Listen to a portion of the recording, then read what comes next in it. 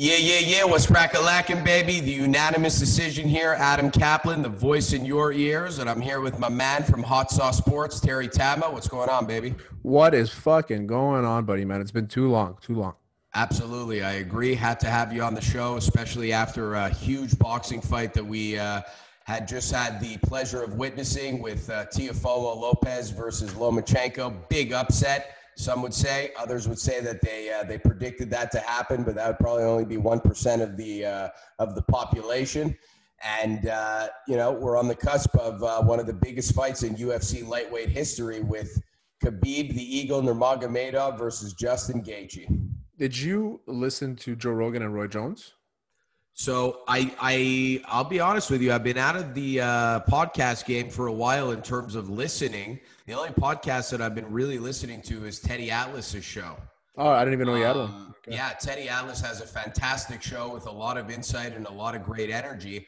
I'll tell you why I didn't listen to the Roy Jones interview is because I listened to the Tyson one, and I have to say, for the first time in my life, I was a little bit turned off by Uncle Mike.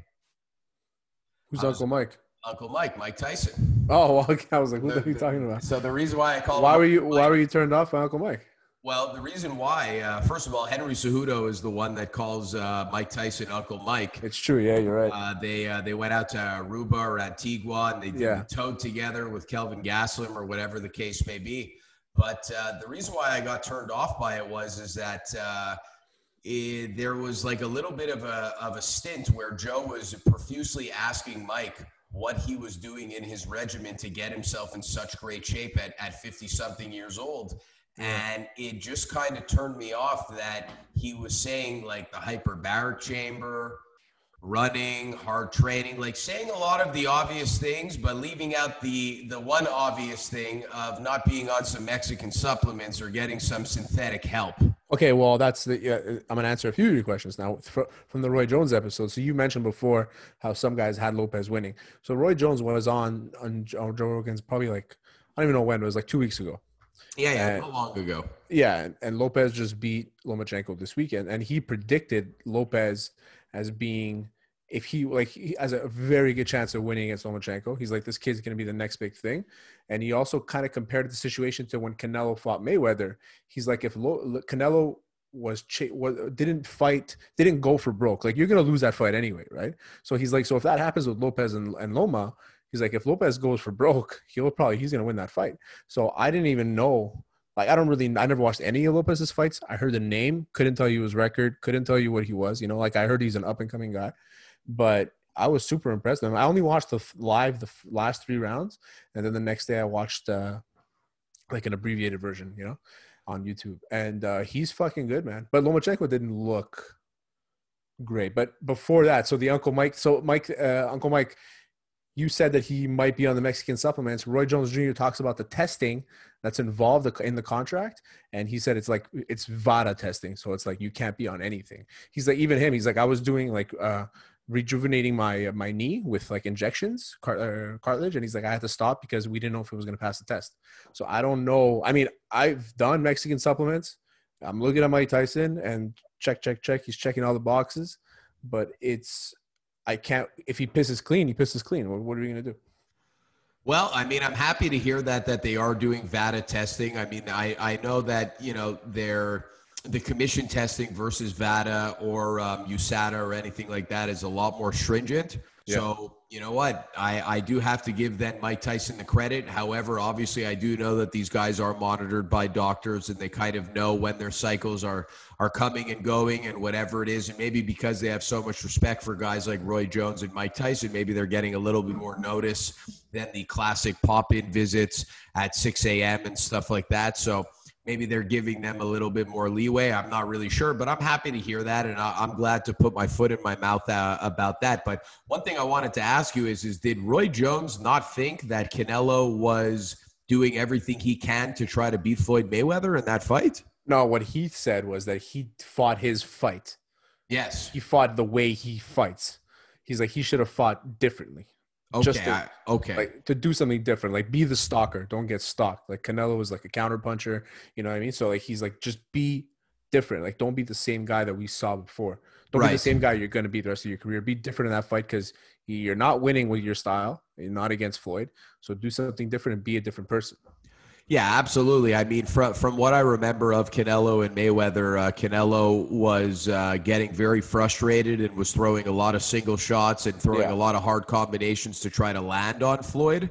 And that is exactly what Lopez did not do, because if you look at a lot of Lomachenko's last opponents, they're always trying to reach. They're always trying to chase him. They're always trying to they think that Loma is not 3 steps ahead of them.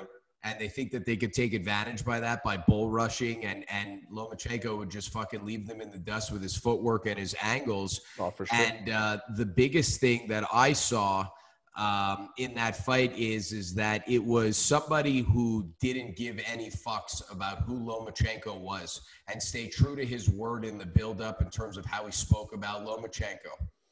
That's the thing, is that he looked like he just, like you said, he didn't give a fuck. He fought the perfect fight you could fight against Lomachenko.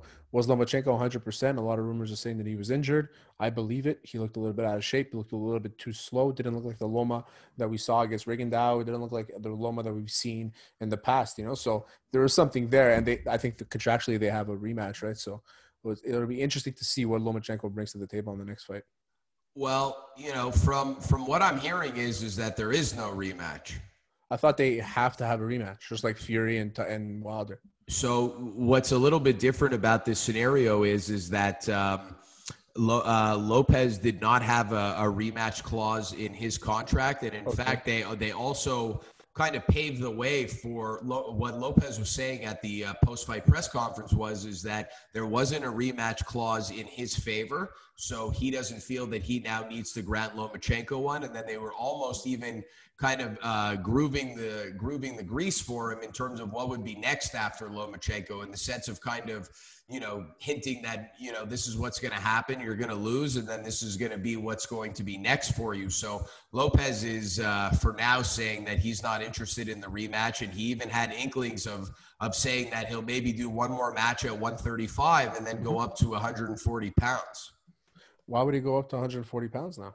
Well, him and his father are saying that him making 135 pounds is getting a little bit difficult. I mean, you did see the size difference. You saw Lomachenko in the lead up talking about the size difference of the two of them, and just from a pure physique standpoint. Yeah. But I'm not surprised that Lomachenko perhaps went into the fight injured. I mean, I was a little bit shocked on how flat-footed he was, how he wasn't using his angles and his footwork, and how many rounds it took him to get going.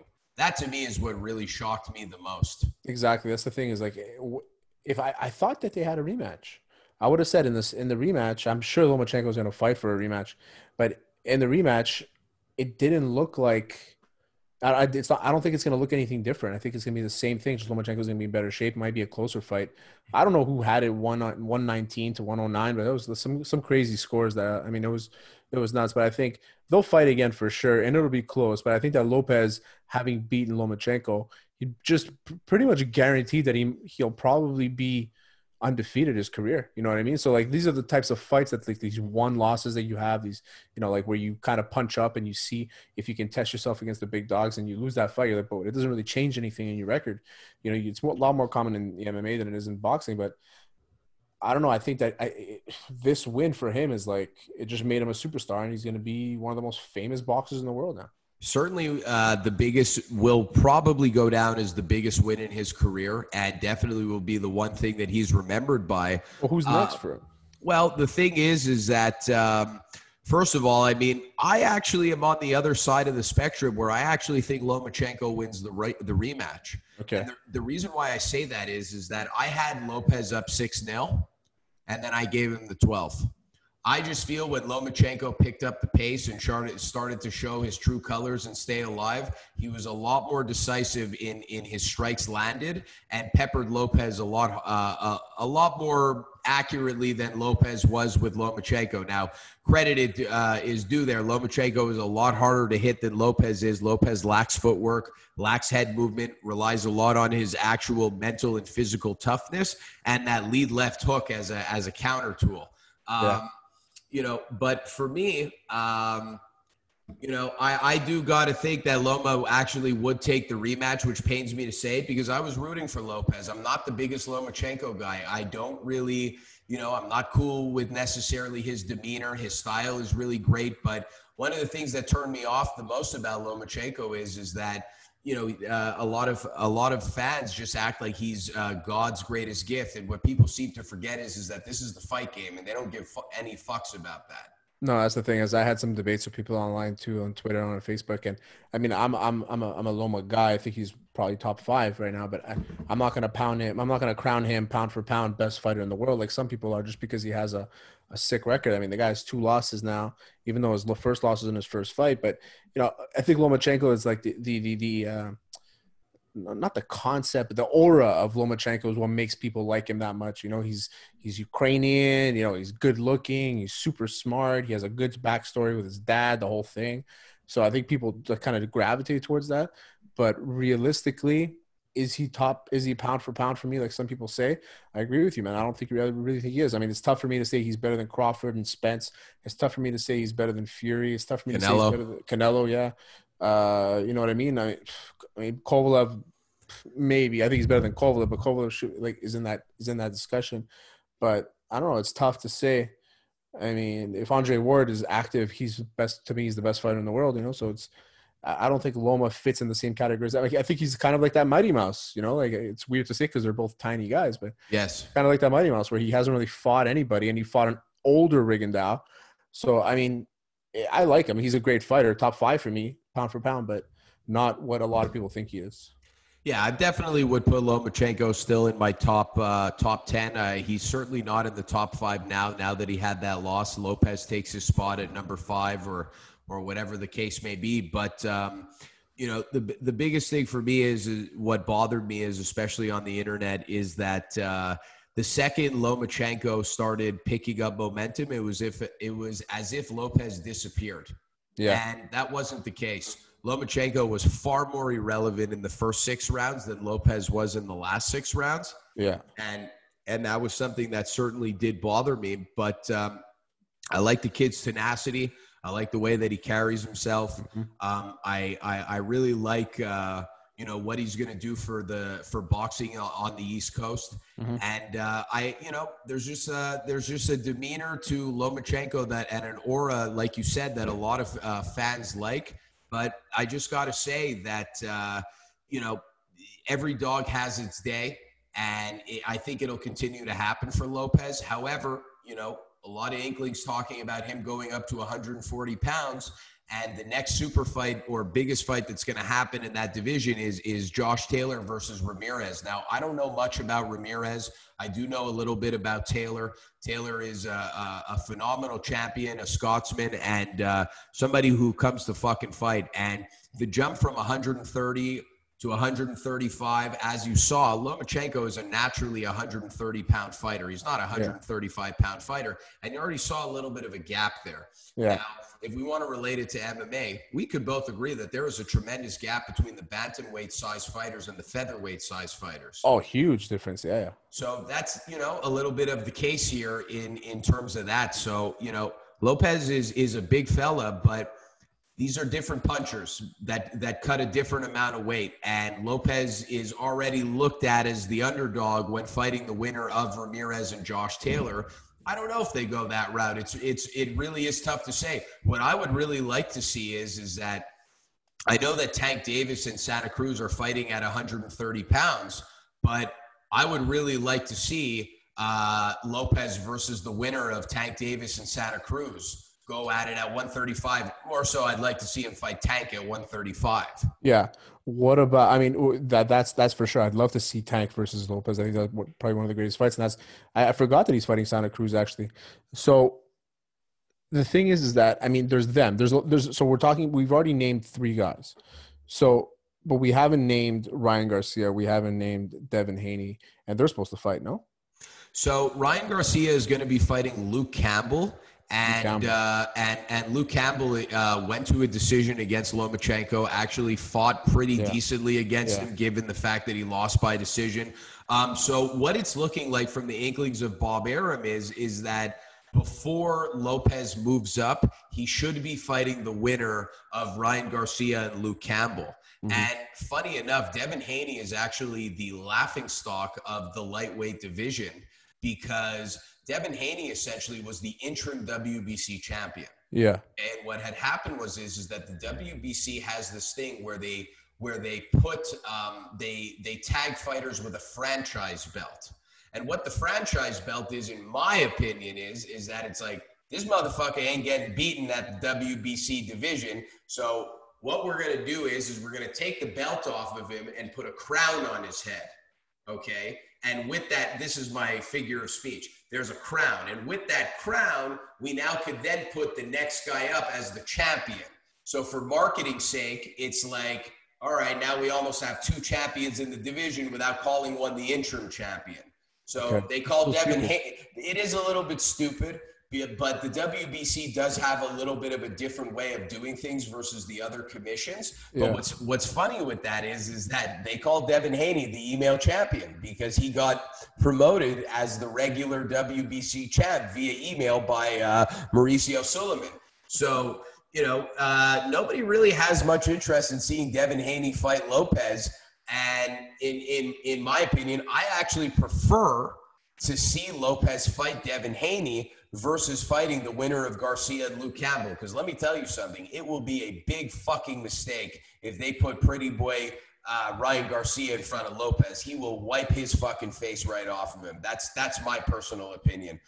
Garcia has not fought anybody nearly as talented as Lopez has. And even if Lopez's biggest and only win in some people's eyes is Lomachenko, dude, Lomachenko is the equivalent to you fighting your entire career. You know what I mean? You could fight your entire career. If you've never crossed a guy like Lomachenko, that one win is worth 20 wins, 25 wins, 30 wins in itself. Oh, 100%. So I'm not really high on them putting them in. Now, one thing that we're not remembering is that, Top Rank is run by Bob Arum, and what Bob Arum does is that he keeps the money in the family by putting Top Rank fighters against each other. Yeah. Unless obviously there is a big fight that has to be made and whatever the case may be. Devin Haney, all of these guys are, I believe, signed to Top Rank. I don't know if Devin Haney is actually, but I know that Ryan Garcia is. I know that Josh Taylor is in the 140-pound division. So we could make whatever matchup we want. Isn't Ryan Garcia under Golden Boy? Yeah. Exactly. So, but I do believe that there is a little bit of beef there. So, it's so tough to keep up with all the organizations and then the promotions that they're signed to. It's very, very difficult in terms of keeping up with that. But from what it sounds like is that Bob Arum is going to look to put Lopez versus the winner of Luke Campbell versus Garcia. I personally think it's a mistake. I think they should just go the other route and put him up against Haney and let Garcia build himself up a little bit more.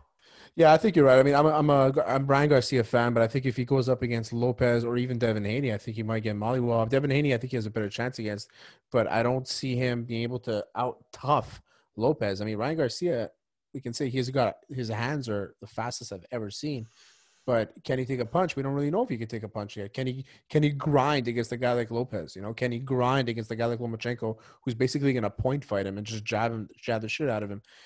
Those punches, they come in fast. His left hook comes in so fast, but he can do all the trick shots he wants in the world, but I don't know if he's going to be able to do that against Lopez. He does need a win against Luke Campbell. He does need a couple wins before he gets the title shot because Ryan Garcia is too young and he's too malleable to throw in there like that. And against a guy like Lopez, a fucking grinder.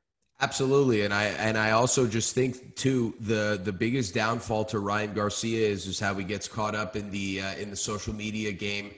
Talking shit with YouTube influencers. Yeah, Dylan Dynasty. He's every 15-year-old girl's favorite fighter. There's no 15-year-old girl who knows who Teofimo Lopez is. Exactly.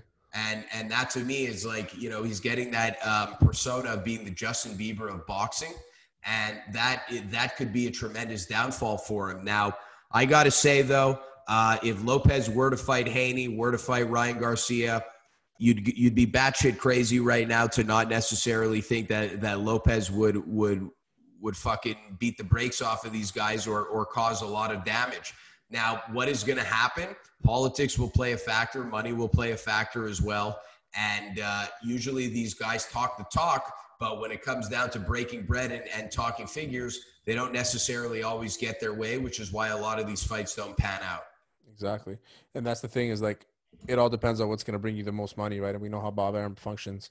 And whatever's going to bring in the most dollars, that's what's going to happen. And it looks like Lomachenko's going to get his rematch before anything because people are going to want to see – people don't believe the fact that he lost. So they're going to have to give him a shot soon enough.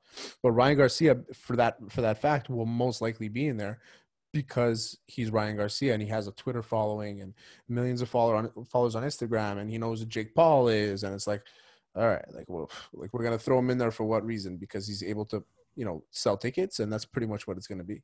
If I'm Bob Arum, what I'm looking to do is I'm looking to put Lopez in, perhaps against the rematch against Lomachenko, or maybe find the next best thing. And what I do is that I give Garcia a couple more fights, I give Haney a little bit of fights, and I create the again rivalry between Devin Haney and Ryan Garcia. That to me is a smarter move. They fought each other in the amateurs. Devin Haney won in a close fight. I believe that those two guys would be the smarter choice to put up against each other versus putting one of them against Lopez, because I just think that both guys are dangerous in Garcia and Haney, but I just think that Lopez, with the grittiness and the tenacity and just the hardness to him, the gangsterness in him, you put him up against one of these two guys, it's like, there's a lot of talk, there's a lot of cameras, there's a lot of social media. Dude, Lopez goes there's the fucking fight. Lopez isn't even verified on certain social media avenues.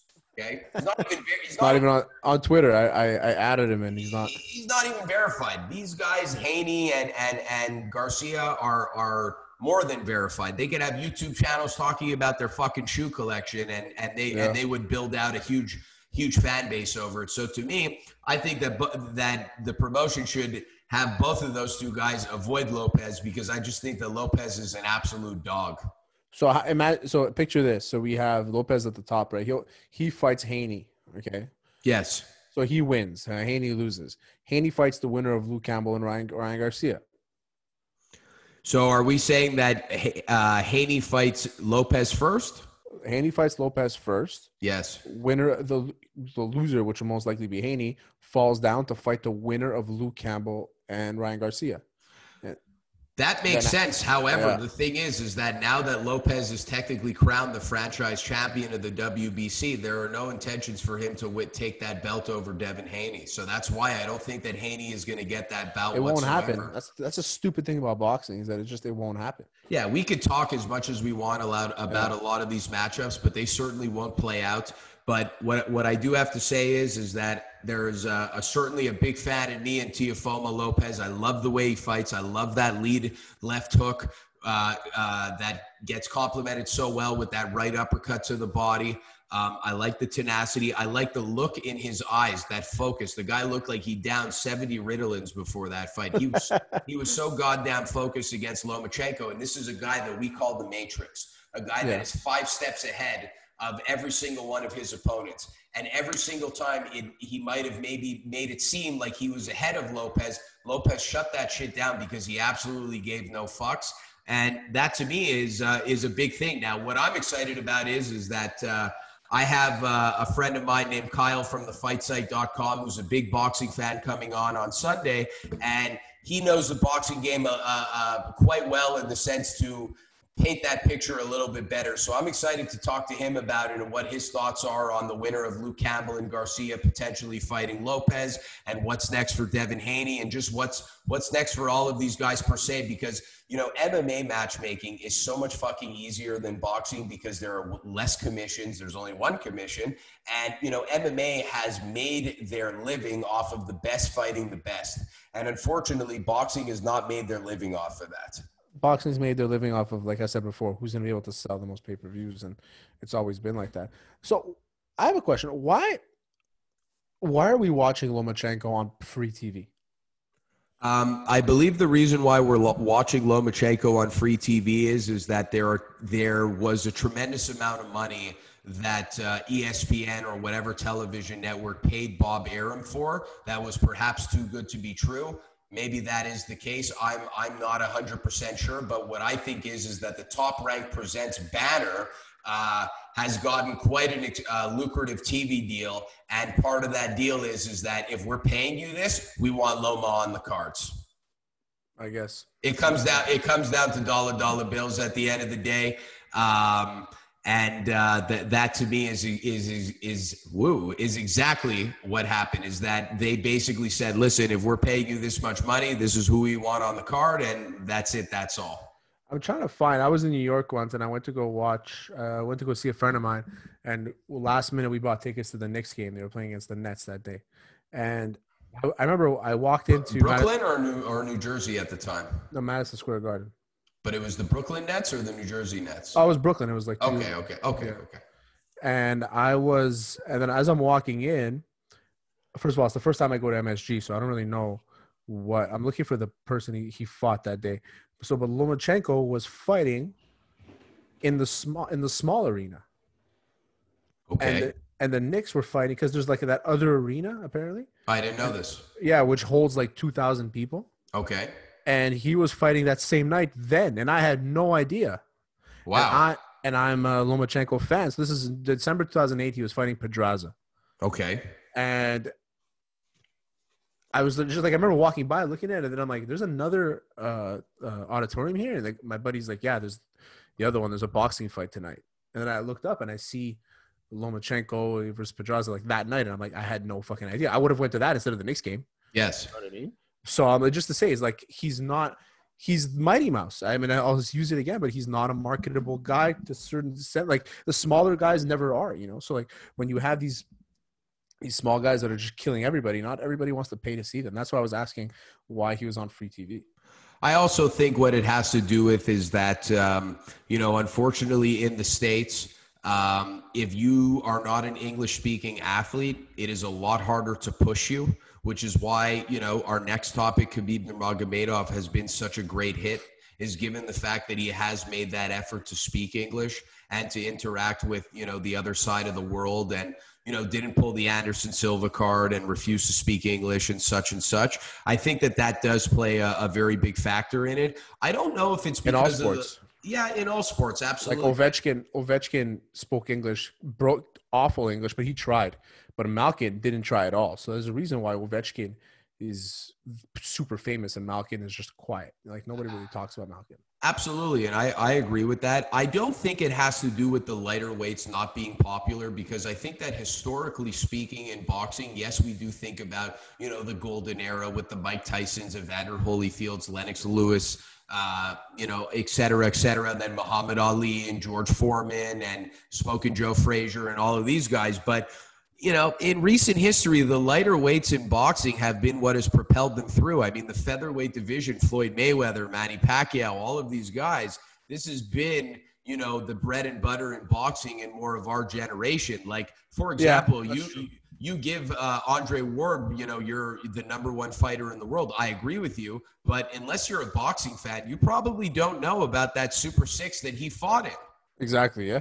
So to me, I have to say that actually the lighter weights is what is bringing in the bank.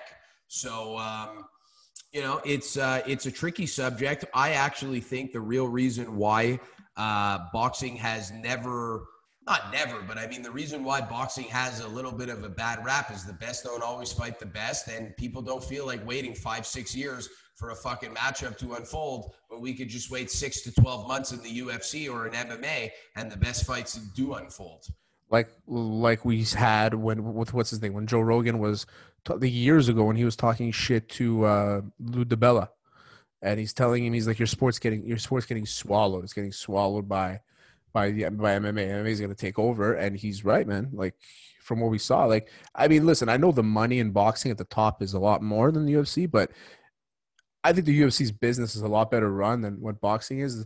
The fact that you can have 4 different promotions fight each other, it's a little ridiculous. Like, and that's why I think a lot of people can gravitate more towards the UFC now than boxing. Well, I mean, the thing is that there are four associations, but they don't even necessarily blur the lines always. They Yeah. do. It gets in the way. Most of the time, the Yeah. lines cross when there's an undisputed championship that needs to be put on the line. Which is, And you almost have to do it because you lose money if you don't. well, you lose money, but the thing is, the reason why it's also something that happens is that each sanctioning body gets paid. The Of course, IBF, the WBO, the WBA, and the WBC. Every sanctioning body gets a little bit of a piece of the pie in terms of some of the fees. So that is why also it's a little bit more lucrative in that sense. And, there are strict things. I mean, look, keep in mind when Tyson Fury beat Vladimir Klitschko, he had to relinquish his IBF title right away because they said, hey, now you have a mandatory fight. And he said, fuck that, I'm fighting Klitschko next. So they said, all right, well, we're taking the belt from you. Rules are rules. So, there's a lot of different politics that come into play in terms of boxing. And that's why talking about matchmaking and all of these things don't really make sense. It's not as easy in terms of MMA. But, we do have another fight in Tank Davis versus Santa Cruz coming up next. I'm a little bit confused about a couple of things because the lightweight belt is on the line, but also the super featherweight title is on the line. How can that be? I don't really get that part yet. I mean, I think that perhaps they're just saying it to help promote the bout a bit more in terms of a champion versus a champion. But, it's a little bit confusing to me. Like, I still don't understand how Tank has the belt at 135 pounds, but now he's fighting down again at 130, at super featherweight. And I believe lightweight is 135 pounds. So It says defending WBA lightweight title for WBA super featherweight title. Exactly. I don't get it. So it's for, so he's defending his belt, but it's also for this because I guess it's a vacated belt. Okay, so it's for the WBA super featherweight title. Okay, so to my knowledge, he is the 135-pound champ, but he is fighting for the 130-pound title. Exactly. Okay, so again, it's like it doesn't really make, it makes a little bit of sense just the way it's just worded wrong. We'll agree. So he can win one belt because he already has one. Yes. And Santa Cruz can win both belts. How do you see that fight going quickly? I'm not too familiar with Santa Cruz. I can't really I don't think I've ever seen him fight, so I can't really tell you. From what I understand is that, well, from what I know is that Tank Davis is a tremendously powerful southpaw. I've seen a bunch of Davis's fights for sure, but I haven't seen any of Santa Cruz. Yeah, he has dynamite in his hands. I've seen a couple of fights between Santa Cruz and Carl Frampton. Santa Cruz doesn't really have much power, has a lot of volume, classic Mexican, likes to stay all over you, throwing a lot of punches and bunches. Tank Davis is a little bit more finesse, who relies on his power. The thing is, though, is that, look, Tank Davis has had a lot of stamina issues. He's missed weight before. He just went full distance, no, recently? I'm not sure. I might be right on that. I might be wrong on that. But the thing is that maybe that was that one time. No, I'm wrong. Exactly. He TKO'd him in the 12th, though. Okay, so that's great news though to hear. But at the same time, the night that Tank Davis fought on Floyd Mayweather McGregor, he missed weight and he was overreaching for that knockout tremendously. And I know that's a ways away now. But, they do talk about Tank's issues in terms of his stamina, but also his lifestyle, his beef with Mayweather Promotions. And, Floyd knows how to play that all off. And I think that is a little bit more over and done with. The way that I see that fight going is that if Tank is sharp and he's in shape, Santa Cruz is going to be in for a long night. I think that Santa Cruz has enough of heart and a granite chin to maybe withstand the power of Davis.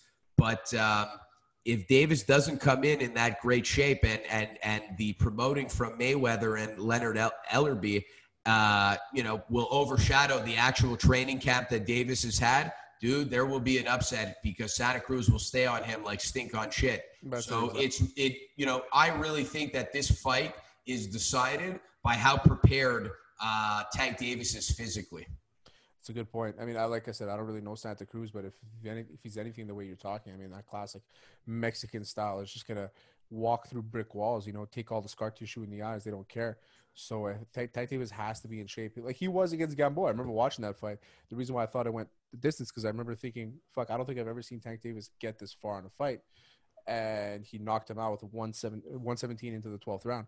So I And think Gamboa, I believe, is fighting Haney next. Oh, there you go. And Haney goes on the record and is calling Lomachenko old and slow and this and that. And they're like, dude, you're fighting Gamboa next. Yeah. And to my knowledge, Gamboa got knocked the fuck out by Teofimo Lopez. I don't even remember that. So I don't even remember that. You know, it's a pretty big deal. But let's segue on to the main event of the show. We have Khabib the Eagle Nurmagomedov versus Justin Gaethje, man. What an absolute fight. I'm going back and forth in my head in terms of how I see this thing going. Before I go on about it, I just want to hear your sentiments and your thoughts about the lead up to the fight, and just how you see this going. So the lead up to the fight, I mean, I've been excited for this fight since fucking Gaethje threw the belt off, and he's like, no, I want the real thing. I don't want that shit. And I've been pumped, man. And I think that Khabib, he's doing the right thing, man. He could have easily gone payday with Conor McGregor. He could have easily gone payday with Tony Ferguson. He could have easily done all this stuff, but he chose to go with Gaethje. He accepted the fight with Gaethje immediately. Khabib is to thank for this fight happening, for sure.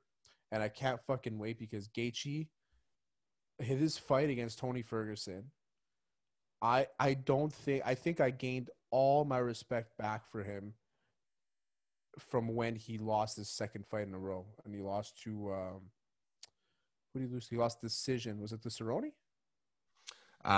No, he beat Cerrone. He lost to Dustin Poirier. Dustin Poirier, that's the fight. So when he lost Dustin Poirier, I was like, okay, this guy, I don't think this guy's the real deal as we thought he was. And now after that fight against Ferguson, I'm like, fuck it, I'm sold.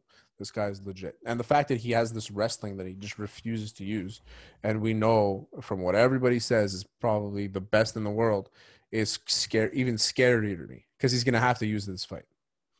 Well, I mean, by the way, Gamboa never fought Lopez. It was Comey that I got confused with. But anyways, the way I look at this is that Justin Gaethje has certainly not used his wrestling enough. One of the way, in the sense of some of the only wrestling he's done is just a little bit of clinch to let off his dirty boxing, which was also, a downfall in his. It was also part of his demise in certain fights as well. Look, the biggest deciding factor in this is how both guys deal with the pressure from both of their skill sets. Yeah. I mean, Khabib is going to stay behind his jab. He's going to, jab his way in, throw a right hand, try to clinch up Gaethje against the fence. And Gaethje is just going to do exactly what he's going to do. He's going to crack those leg kicks, and he's going to look to swing for the fences and try to cause havoc with his fists. And, in the past, before that Tony Ferguson fight, we saw him too reckless, too crazy, overwinging on shots, not really landing, not being precise. After that matchup against Tony Ferguson, although we had all of that destruction and unorthodox and just fucking pure recklessness, guy was quite accurate and quite technical in terms of how he was going about his striking. And one of the most surprising things to me is how not only was Gaethje able to use that recklessness and that accuracy in his boxing, but he also paired it really well with the leg kicks, which is really, really cool to see considering he's working with Trevor Whitman, who's a boxing guy. But Trevor Whitman is easily, one or two best boxing coaches for MMA fighters, him and Jason Perillo, who's Michael Bisping's boxing coach. So the biggest thing for me is how Justin Gaethje is going to deal with getting taken down, and how quickly is he actually going to get up? Is he going to be able to deal with that grapevine? And if he is going to be able to deal with the grapevine, is he going to be able to deal with the wrist control? If he does deal with the wrist control, is he going to be able to deal with the ground and pound while Khabib constantly advances position and stays top heavy like a heavyweight MMA fighter? There are just a lot more factors and questions that need to be answered in terms of how he will answer back to Khabib than how Khabib needs to answer back to Gaethje. Because I think that most folks are thinking if Gaethje's going to win, it's because of a flash TKO, a flash KO, or he drops Khabib and then he finishes him off with strikes via ground and pound. So that's the thing is, like, do you really think that Khabib is going to be able to take Gaethje down? We haven't seen anybody take him down before. I don't think that Gaethje has any intentions to take down Khabib whatsoever. No, I would say, do you think Khabib is going to take down Gaethje? Absolutely. Okay, and you think if he takes him down, he's not going to be able to just use the cage, stand back up, wrist control, turn around? I believe that there will certainly be moments of that. And what I think, listen, what I think is exactly what Justin Gaethje said is that his greatest advantage would be to wrestle Khabib in the center of the octagon, Yeah. similar to how Khabib tried to wrestle with Al Iaquinta actually in the middle of the octagon, and Al was actually quite successful in terms of defending some of those takedowns. I say some of them very delicately. And where Khabib is great is up against the cage, and that is exactly where Justin is going to be looking to avoid the most. So I'm expecting a lot of circling. I'm expecting a lot of switching of stances in terms of his entries and his blitzes and whatever it is, because he can't afford to stay in the same spot, because that train is just going to back him up to the cage. So he's going to be circling, and while he's circling, he's going to be looking to throw a lot of hooks and a lot of leg kicks. I honestly hope that he's able to take him down, because I want to see Gaethje use his wrestling. I think that's going to be, if Khabib goes for the takedown right away, I think it's going to tell you exactly how the fight's going to go. If Gaethje's able to get up right away, if he's able to get up right away, because the guy has a fucking gas tank. If he's able to get up right away, or use the cage, peel him off, or whatever, do something, just not look like Conor McGregor did, I think that it's going to tell us the full story of the fight. I think that's where Gaethje's going to have to, he's going to maybe take some of that confidence away from Khabib. Khabib is very mentally strong. We know how focused he can be. So if he goes to take him down a few times and it doesn't work, that might throw him off a little bit. But I don't know. I just don't see Gaethje being manhandled on the ground like Khabib did to Michael Johnson and Conor McGregor. I just don't see it happening. And as much as I want to say, Khabib is like this mauler and this guy, he is for sure. But I haven't seen enough. I haven't seen any of Gaethje on the ground to say otherwise, because everybody's telling us that he's this world class wrestler, that if he uses wrestling, he'd be considered the best wrestler in the UFC. Well, I'm sorry, but you could be the greatest wrestler in the training room, but if you are not implementing it in your fights, it's going to be a hard time to pull it out of your ass out of nowhere against the number one wrestler in the UFC right now. That's what everybody's saying. Everybody's saying is that he's no matter, even if he doesn't use it, if he wants to use it, you're fucked. I disagree with that. I agree with you in that. I disagree with what the fans say in terms of that, or what the experts say. I think that the less you use it in the octagon, the more that's going to continue. You're going to be less prone to using that. That makes sense, because it's out of your comfort zone. I get that. Absolutely. For me, the difference that I'm expecting to see from Gaethje that we haven't seen from other opponents is that mental lapse. I don't see Gaethje looking like he's going to quit when he's on the bottom of Khabib. I don't think he'll quit. I think that we're going to see a lot of elbows from the bottom. I think that we're going to see, a Justin Gaethje who's very active from the bottom, which is something that we haven't seen over our last few opponents. But what I'm actually wondering is that, Khabib is on a 2-fight win streak. He's on a 28-fight win streak, but he's on a 2-fight win streak in terms of submitting his opponents. How plausible do you think it is that Khabib could actually submit Justin Gaethje? Never. You don't think so? I don't think so. You don't think so at all? I don't think that Justin Gaethje is ever going to quit. Okay, but by him... he might get choked out. I don't think he'll ever let it get to that point. Okay, so I'm not saying that Khabib won't have like a choke down, but I think that Justin Gaethje is going to get it out. Right. Now, how successful do you think Khabib is going to be on his feet against Justin Gaethje in the sense of staying behind his jab and just overall being comfortable with Khabib? Because with Gaethje, because the thing is that Khabib could shoot for that very, very low single and try to catch Justin off guard while he's throwing a leg kick. And I'm sure that that's something that they've practiced 100 times exactly. Does Justin Gaethje bring a couple of new tools to the arsenal in terms of perhaps adding more knees? Yeah, that's what I was going to say. I think he's going to probably use the clinch a little bit more. But the only thing is that those leg kicks that he liked to throw that he threw against Tony Ferguson, to your first question is, do I think that Khabib is going to have anything to say against Gaethje on standing up? I do think so, because even though Khabib's style is if you look at him and DC box the exact same way. They kind of walk forward, they have their hands up like this, and they throw wild punches, and they connect, they land. And in the meantime, they're going to get hit a few times. But realistically, these guys, they just take it right to the fucking forehead.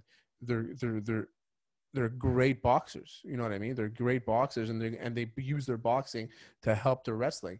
And sorry, they use the wrestling to help their boxing. So I think that he'll do well against Gaethje in the stand-up. If it's a stand-up war, I'm putting my money on Gaethje for sure. Though, like I think his hands are a lot better than Khabib's are. I agree with that. I do like Khabib a lot in the stand-up, and I got more respect for him against Conor. I definitely think that Gaethje has the edge if Khabib wants to make this a little bit of a striking match. I do think that Khabib is actually going to test his striking against Gaethje more than fans think. I believe that Khabib and Gaethje are going to have exciting moments of standing up against each other far more than McGregor versus Khabib, because I do know that Khabib understood that Conor's striking to grappling ratio is far more spread out than Gaethje's. In terms of the skill set, Gaethje's grappling to striking is a lot closer together in terms of what is better, or what is of a higher caliber.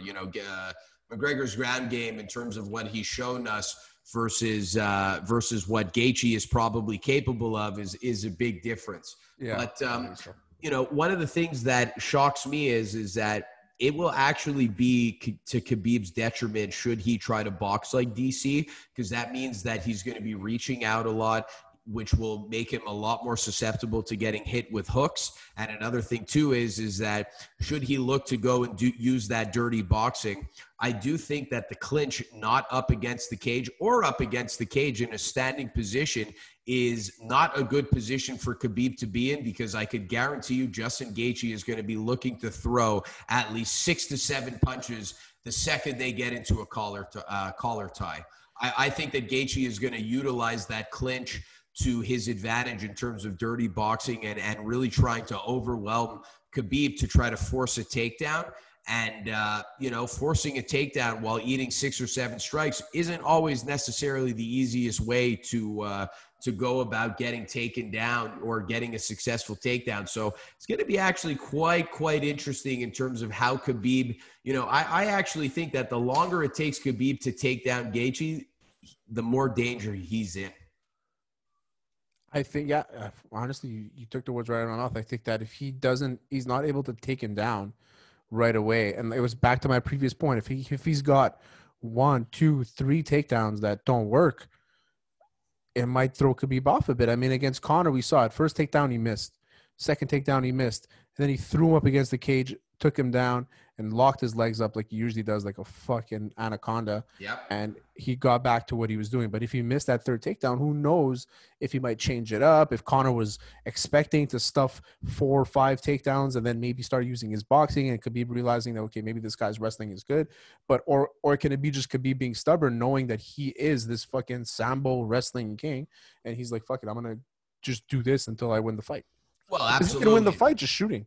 Well, absolutely. I mean, Khabib did go on the record today and say, if I miss a takedown, he better be ready to wrestle me for 25 full minutes. And I do believe Khabib when he says that, and I do believe that that is something that Khabib is capable of doing. I think that he does have a very strong gas tank. Yeah, he has shown that he's faded in later rounds in certain fights or whatever it is, but I don't really think him fading is the same thing as other guys fading, just because of his pure tenacity and that wrestling background. But man, this is, it's one of those fights where it seems so simple to break down and predict, in the sense that Khabib is going to win. But at the same time, there are a lot of variables. And one of those variables I want to say is the same variable that Teofimo Lopez brought to this occasion. And that is that Gaethje gives a lot less fucks than any other opponent that Khabib Nurmagomedov has faced. I think not less fucks. I think the 0 fucks. No fucks. I think Gaethje, like I said about the belt thing, when he took off the belt and just threw it on the ground, it's like he's a different type of guy. You know what I mean? He doesn't care about the press, doesn't care about followers, doesn't care about any about that shit. He's a fighter. He wants to fight, and that's all it is. Absolutely. And Eddie Alvarez was quite successful in the clinch against Justin Gaethje, and I believe that he learned from that. I don't remember that at all. Yeah, he was successful in the clinch against Justin Gaethje, and he finished him off with a knee to the head, and then he dropped him, and that was that. And I just think that those are one of those scenarios where I actually see Justin Gaethje being at an advantage with a guy like Khabib, because I don't think that Khabib has as many striking tools as other guys in the lightweight division. He's got a good overhand right. We saw it against Conor. He's got a good jab.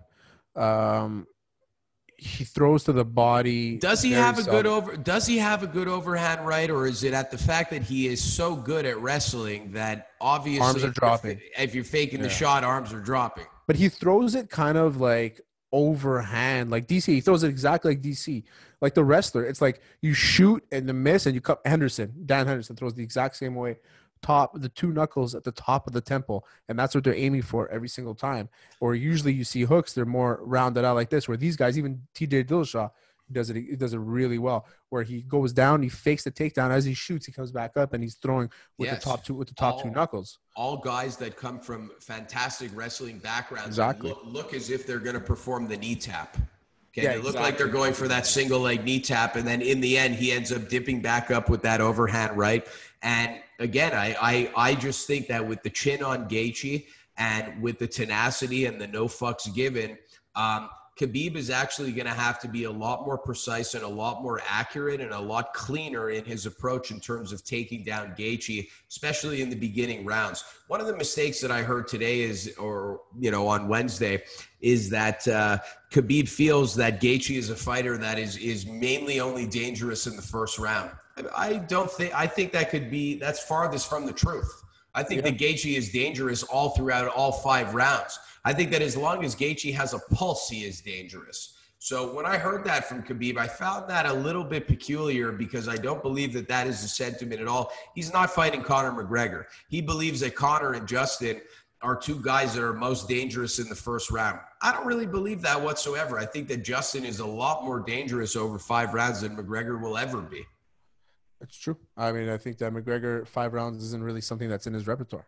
Absolutely. So if you were a betting man, I assume you would bet on Khabib. But if you're looking at this as a savant or as a knowledgeable guy or as a guy who runs a tremendous podcast like Hot Sauce Sports, who do you predict is going to win against Justin Gaethje and Khabib? Okay, so if we're talking 2 things. As the betting man, I'm looking up the line here. I'm looking up the line. As a betting man, it'd be tough to see. Okay, here it is. So Gaethje's paying $3.10. They're not plus $3.10, so it's $3.10. I would put money on Justin Gaethje winning that fight. And the other way around, the knowledgeable fight fan that I am, I haven't seen Khabib ever. I've seen him lose 1 round in his entire career, and I've seen probably 10 of his fights. And Who is that 1 round to? Conor. In the 3rd? It's drawing a blank. Yeah, 3rd round. No, 2nd. No, 3rd round. 3rd round. Yeah, second round, he knocked him down. So yeah, that's the only round I think I saw him lose. He didn't lose any rounds to Iaquinta, that's for sure. He didn't lose any rounds to who else is? I mean, I'm drawing a blank here, but I haven't seen him lose any rounds. So the knowledgeable fight fan that I am, I'm gonna go with Khabib, I think. But I'm putting money on Gaethje. I'm gonna do it right now. Actually, I'm gonna slap $100 on Gaethje. What round do you think that Gaethje would beat Khabib in? No, 5th round decision. He'll never finish Khabib. I don't think he's able to get on top of Khabib. We've seen it happen though, where guys that you think are untouchable end up getting KO'd. You know what I mean? Like Joanna against Rose. Like you never thought that would happen. Right. First time. I gotta tell you, man. Something tells me that one of these guys are going to get finished in the 4th or 5th round. Who it is, I mean, I'm having a hard time settling on who it is. There are parts of me that thinks that Justin Gaethje, lands a very slick combination, and we see something change in Khabib's demeanor, and Justin jumps on that and does win the fight by TKO. And excuse me, if I had to say how Khabib wins that fight, I don't count out that Justin Gaethje could lose by submission to Khabib. So if I were to call it, I'm going to call either a late stoppage from Justin Gaethje by TKO, or I'm going to call a late stoppage by Khabib in terms of in terms of a choke, specifically a neck crank or a rear naked choke. I don't really think a rear naked choke. The problem is with that is that he did fight a guy, he did rear naked choke Dustin Poirier. And Dustin Poirier is not the same animal mentally as a guy like Justin Gaethje. But, and that's what I'm saying in terms of a finish. I don't see Khabib finishing him by TKO. I do see a submission being more plausible. But ultimately, if I wanted to play it safe, if you put a gun to my head, I absolutely would say that Khabib is going to win this fight by a decision. But I'm really not counting out Justin Gaethje to win this fight by TKO. You can't count him out because the last we've seen is Justin Gaethje. He's only gone so much better. Like the sky's the limit with this guy. And like I said before, we haven't really seen his full arsenal yet.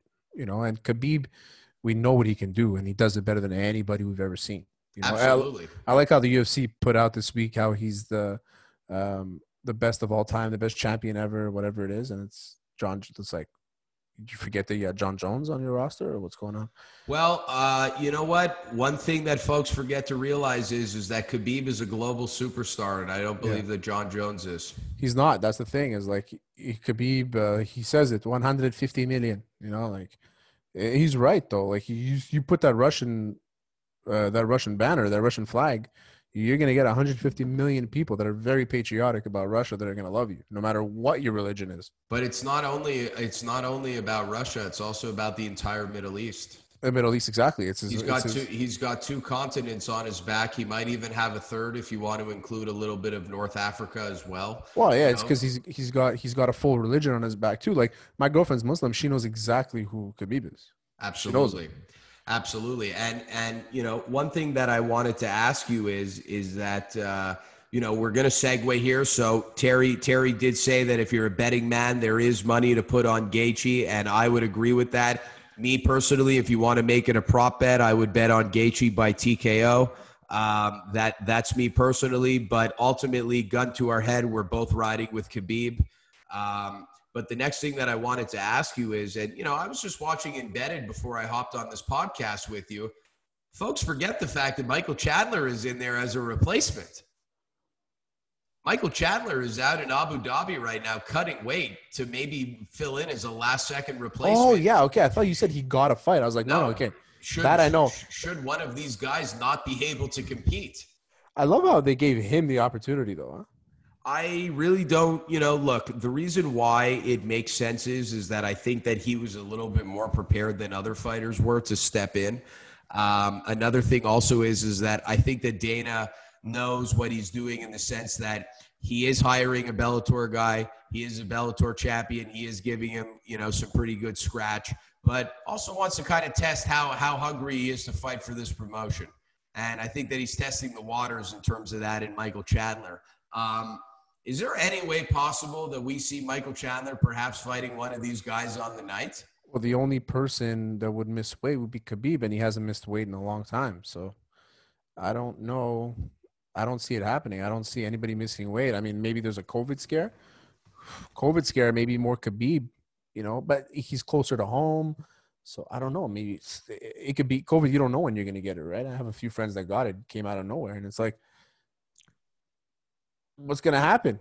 Michael Chandler's going to fight for the belt and he's going to be the champion? That would be absolutely unreal. That would be crazy. Now, Did he lose his last fight in the Bellator? Michael Chandler? He lost the belt, no? Michael Chandler lost against who? One of the Pitbull brothers? Yeah, Patricky. It's very possible. One thing that I wanted to ask you is that what do you see next should Khabib win this fight? It has to be Conor.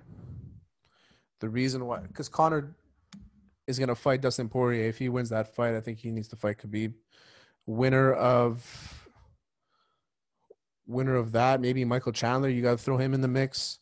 If they're giving Michael Chandler the replacement spot, then maybe Michael Chandler's next in line. Maybe Michael Chandler fights the winner of Conor and Dustin Poirier. If Poirier wins, I think Michael Chandler fights Poirier. If Conor wins, Conor fights Khabib directly for the belt. This is assuming that Khabib wins in every scenario. So Khabib wins, Michael Chandler fights the winner of Conor and Dustin Poirier. Actually, no, he only fights Dustin Poirier if he wins. If Conor wins, then he'll fight directly Khabib. I think that's the play. I certainly think that Conor will most likely fight the winner of this bout. I think that it's definitely going to happen if Gaethje wins. I think that if Yeah. Gaethje wins, Conor's going to get fast tracked to fighting him.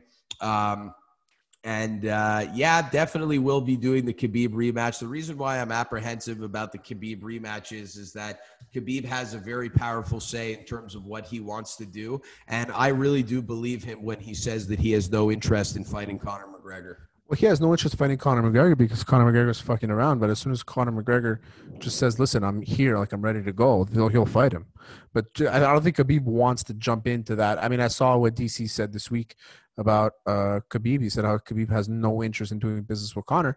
I can picture that, but if the UFC wants it to happen, the UFC, it's going to make it happen. If Conor wants it to happen, it's going to happen. That's pretty much how it works out. Where do you see Dan Hooker fitting in all this?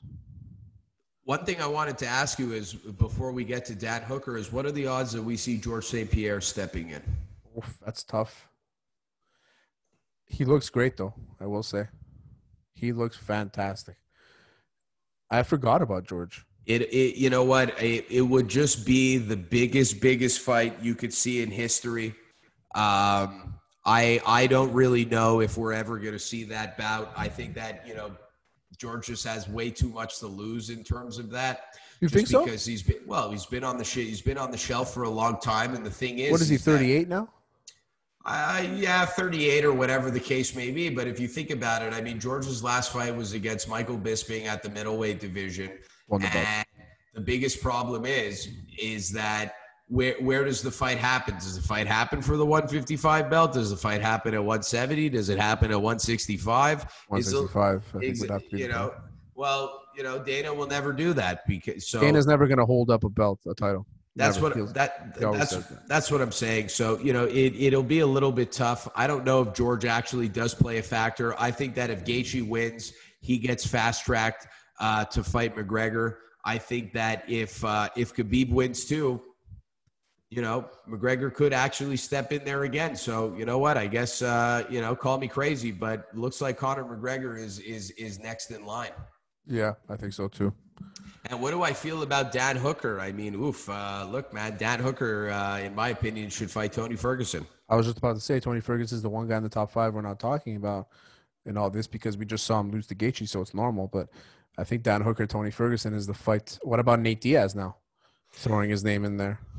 Nate Diaz versus Dan Hooker is good as well. I just don't believe that Nate Diaz will fight Dan Hooker because he simply doesn't think that he's a big enough name. I actually see Tony fighting Nate Diaz before I see Hooker fighting Nate Diaz. But I also see Tony fighting Hooker before Hooker would fight Diaz.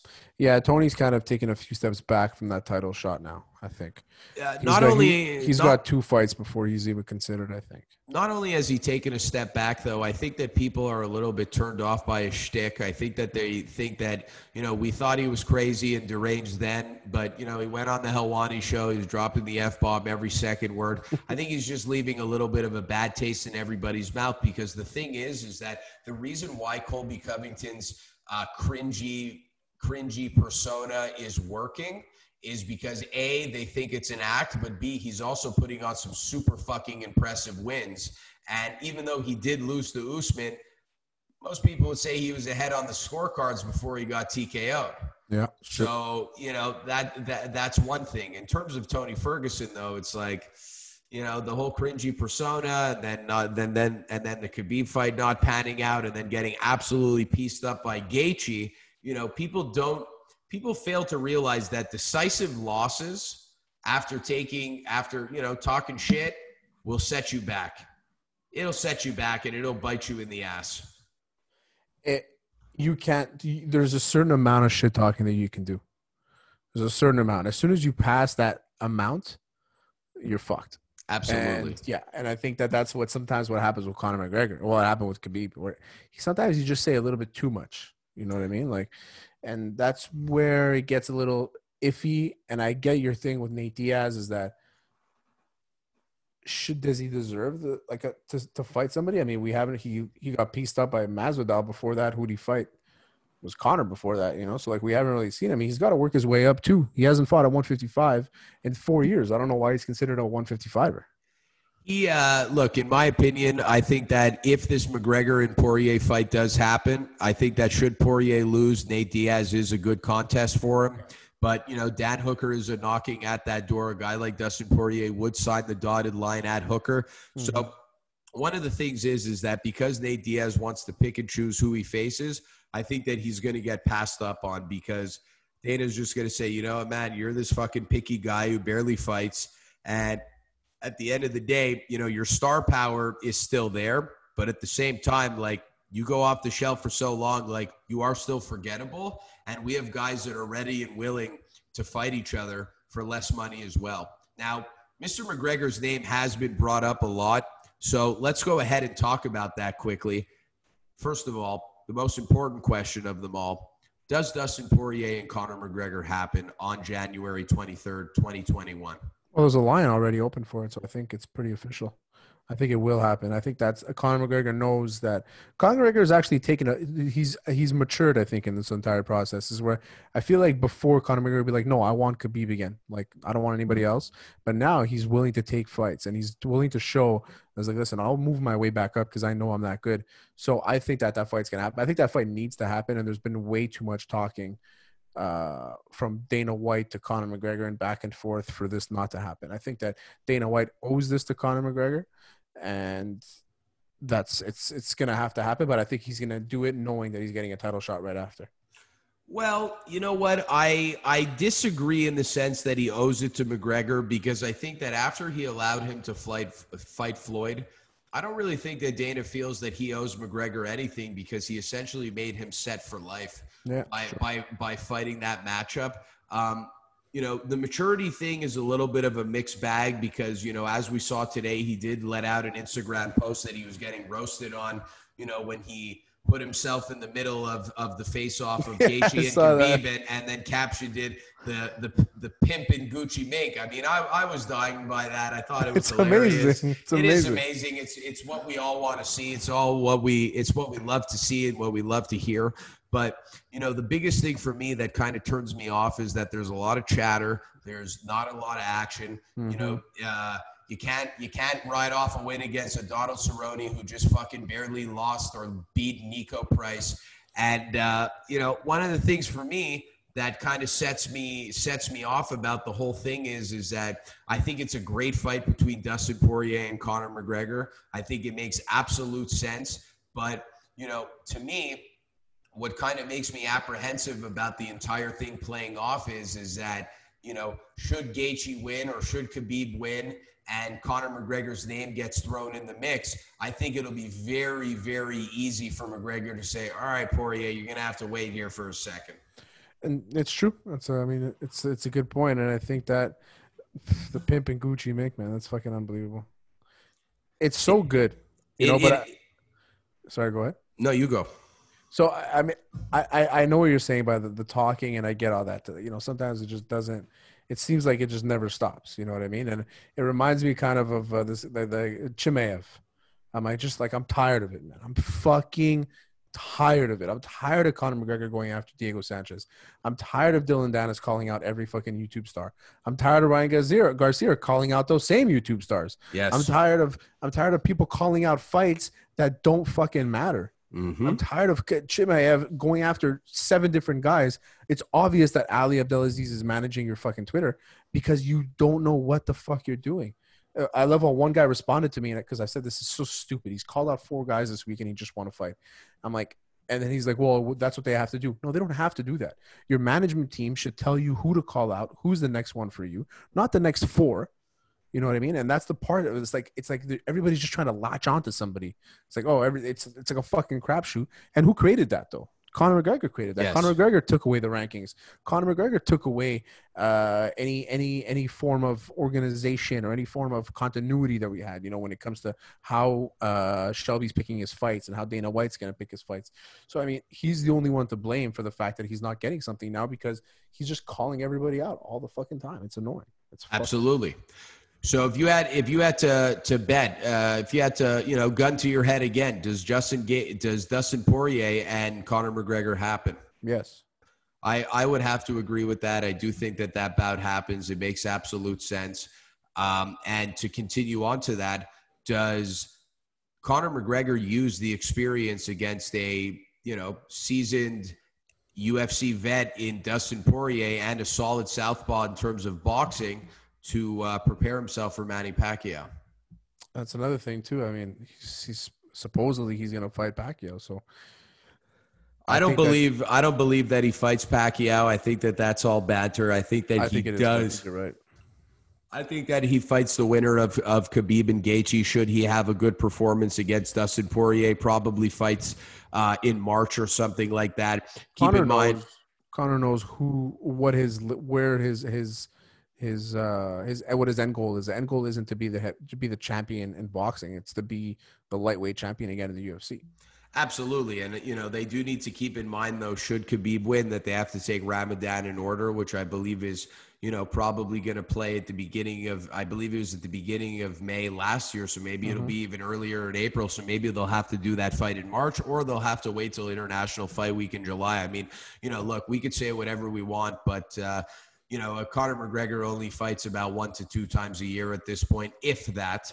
And yeah, man. So I don't really know what we're going to play off in terms of that, but we are both in agreement that Dustin Poirier versus Conor McGregor will happen. We're both in agreement that Manny Pacquiao and Conor McGregor won't happen, which I'm happy about both of those scenarios. I think that one of the things that Dana is really trying to play off is keeping Conor McGregor on the shelf in terms of not having fans in the stadium. I think that Dallas Cowboys Stadium, we saw in terms of your dear Cowboys, how they had fans in the stadium at the AT&T Center, I believe, which has been the home to big stars like Canelo Alvarez, that we could absolutely see them, Dustin Poirier and McGregor fighting at Dallas Cowboys Stadium, which would have fans in it. And then, perhaps, I don't know what would happen should he fight Khabib for the title or Gaethje, but I do believe that they will be waiting for fans to be in attendance. But, the last thing that I wanted to ask you is about McGregor is, are the antics getting old? Are the fans getting a little bit sick of him? Is it too much?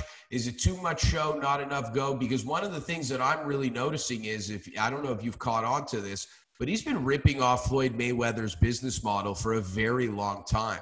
And him posting about himself on social media the week of the fight is, to tear the attention of Justin Gaethje and Khabib and bring it back onto McGregor is a page right out of Floyd Mayweather's fucking notebook. Yeah, exactly. I think Conor McGregor, the thing is that I know what I'm getting with Conor McGregor. I know I'm getting the guy that's just going to complain and talk and chirp and, tweet and all that stuff. So I know what I'm getting. I know I'm getting what I'm getting from Donald Trump. I mean, I know I'm getting this. Am I tired of it? The reason why I'm tired is because he's not fighting. The same thing with Nate Diaz. I could never say a bad word about Nate Diaz. I love that guy to death. I think he's like the purest fighter ever, him and his brother. But him too. It's like, stop tweeting and just fight. Stop messaging. Nick Diaz too, same thing. He's always, is he coming back? Is he coming back? Oh, he wants to come back. Is he coming back? Just fight. If you're going to fight, then fight. Or if you don't want to fight, that's fine. Don't fight. But don't fucking keep us hanging and make it seem, because Conor McGregor holds the UFC by their fucking balls sometimes. You know what I mean? So he can say anything he wants. Like his retirement last year. I wrote a whole blog about it. Like, he's full of shit. Just to be real with everybody. Own up to the fucking. Well, he took that's out of Floyd's book again. Exactly. Yeah. Just saying, I'm out. And it's like, okay, you're out. But I know he's not out. We all know he's not out. I knew he was going to come back and he's going to fight fucking, what's his name? He's going to fight Poirier, But he's not going to fight Pacquiao. He's going to go after Poirier. He'll fight for the belt. Poirier's in a great position also, though, because Poirier's got some big names knocking at his door, and Tony Ferguson even Michael Chandler, Dan Hooker, and Nate Diaz. So Dustin Poirier, win or loses, in a fantastic position as well. I agree with you. Too much chatter from McGregor, not enough action. He certainly needs to make a run for his money in terms of that and get something going there. And, I always like to – I've never done it, but this is the way that I use my analogy for Conor McGregor. Conor McGregor is like when somebody has sex on ecstasy for the first time. Yeah. It's nothing special. Nothing amounts to it. Nothing equates to it. However, His run was crazy, though. his run was crazy. However, what people are starting to realize is that guys like Adesanya, guys like Khabib, big matchups in terms of that is actually giving new and fresh blood in the UFC. Perhaps a matchup with Izzy versus John Jones. Things like this are starting to come on the rise. And you know what? If Conor McGregor is going to continue his antics, he'll always be relevant because he did bring us some of the greatest moments in MMA history, and he'll always be relevant because, he's growing his business in terms of Proper 12 and stuff like that. But the thing is, dude, is that there is not a post that Floyd or Conor could put out there that folks are just out there ripping them for just too much talk and not enough action and ducking guys and doing this and that. And frankly, they're right. It's true. I mean, it seems like they can do whatever the fuck they want. Nobody's really going to say anything. We're just going to take it because we know that they bring in the money, and we're going to watch everything that they do. Absolutely. How do you see Conor McGregor and Dustin Poirier ending? I think Conor wins that fight. I mean, as good as Dustin Poirier is looked, as good as he looked against Max Holloway, and we saw what Gaethje did to him. I think that Conor's a much better striker than Gaethje is. I think Conor wins that fight again. I got to agree with you. I got to go with Conor, probably by TKO or KO in 1 to 3 rounds. I just think that unfortunately, Dustin playing the buddy card, being appreciative of him donating $500K into his funds, et cetera, is kind of just shows like he's already just happy to be there, and that's not enough. Fighting one of the top dogs in the UFC. So I gotta go with Conor McGregor as well. And the last thing that I'll ask you about Mr. McGregor before we wrap up the show is what do you think about, should McGregor fight Khabib or should McGregor fight Gaethje? I think McGregor should fight the winner, whoever it is. No, I know that, but how do you predict both of those fights going? I thought, who do I predict he's fighting? So I think he'll lose to Khabib and he'll beat Gaethje. But the thing is is he going to be able to beat Gaethje? It'll be a really close decision. I think he's going to have to get like a 10-8 round at some point, maybe knock him down, get a 10-8 round, and then, and outbox the rest. I don't see it happening. Don't get me wrong, but I don't know. I see a win. It's 1-1. I think he'll lose to Khabib and he'll beat Gaethje, but that Gaethje fight's very tough for me. Well, you know what? The way I look at it is that I believe that it could be 2-0, 1-1, or 0-2. The reason why I say that is that I don't see McGregor winning any other fights by a decision. Nate Diaz was a different matchup stylistically. A lot of that had to do with the fact that Nate didn't bring any strong attributes besides the fact of a relentless pace and a strong gas tank. Gaethje has the power, has more tools in his arsenal in terms of the leg kicks and also the level changing in wrestling, and also adding wrestling to the dynamic. And then obviously Khabib, we don't need to talk about. So that's why I see it being too many variables in terms of how those fights play out. I do think though that Conor McGregor versus Justin Gaethje is a fight for the ages.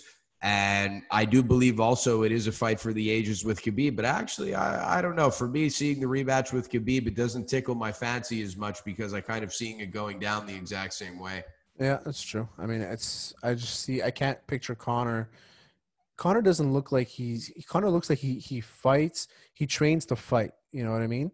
He doesn't look like he's constantly in the gym. Like I'm not going to talk about his workout, his focus or whatever, because I don't know what he does on a daily basis. But it doesn't seem to me that he's the type of guy that's in the gym every day like Gaethje is. You know what I mean? So he'll never be able to go 5 rounds with Gaethje. He'll have to finish him. Well, Conor McGregor has kind of adapted a little bit of a boxing mentality in the sense of, veteran boxers usually get out of shape in between counts. Yeah, like Ricky Hatton. They used to call him Ricky Fatten. Yes, exactly. Except Conor McGregor is not carrying himself like that. So like how I like to compare it to is more of an Amir Khan. Amir Khan was somebody who always prepared himself more for fight camps and less in between the camps, just due to the fact that, you know, going through the GB amateur boxing system and the Olympic system and just constantly boxing being on his mind and in his path. When you have money and you have a family and you want to enjoy the fruits of your labor, it's a lot more common for these things to actually, you know, show a play at a factor. And another thing is that a factor is that John Kavanagh showed that life goes on.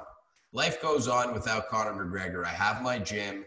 I'm fucking bumped. I'm bumping on Bellator with all of my other fighters. And it just gets to a point where I can't be here at this billionaire's beck and call. And you know, that does play a factor in terms of the well, he said it publicly, right? He's like, listen, Conor does Conor. As long as he's ready to fight, he puts in the work, I'll coach him. That's all he said. He said that a bunch of times. That's exactly it. And I agree with that, you know. So we will certainly have to see and sit back and go from there. But for now, all we have to do is focus on is Khabib Nurmagomedov versus Justin Gaethje. We know Conor McGregor is going to be watching that fight closely, going to be live tweeting throughout the whole fight. He's going to be tearing down and picking apart and dissecting both fighters and uplifting his game and just showing the fans what he feels he brings to the table against these guys and how he will perhaps sell us on how he will prevail against his next opponent, Dustin Poirier, but more importantly, how he will dissect and then sell us on how he will prevail against Khabib versus Justin Gaethje. Yeah, I agree, man. Where can they find you, Terry? Hot Sauce Sports or Terry Tam on Twitter, but Hot Sauce Sports everywhere as well. We drop 2 episodes a week. Hot Sauce Sports episode, I don't even know what episode we're at, is coming. It's on YouTube right now, so it'll be up when you want to listen. It's on Spotify and Apple as well. Weekly Sauce, we do it once a week. Adam's coming on this week. That's going to be recorded Thursday, and then we'll pump that out on Friday. That's it, man. Awesome. I didn't realize that it was Terry Tam. That's why I wasn't able to tag you in the post that I had put out on Instagram promoting it. I added an extra A. I wrote Tama. No, I don't even have Instagram. Okay, so you deleted it. I deleted it a long time ago. And if I had, I might reactivate it. It's Terry Tam 15, but I'm not reactivating anytime soon. Okay, so you must have deleted it over the quarantine. No, and I deleted it. It's been 2 years now. Holy smokes. Yeah. Okay, Instagram. so you've been sharing it through Hot Sauce Sports then? Only through Hot Sauce, yeah. Okay. Always through Hot Sauce. Yeah. Understood. That's my account. Well, I got to say, Terry, always a pleasure talking to you. Love always, it. Buddy. You can find me at Adam Kaplan 13 on Instagram and Twitter, or on Instagram at the Unanimous Decision MTL. That's all today, folks.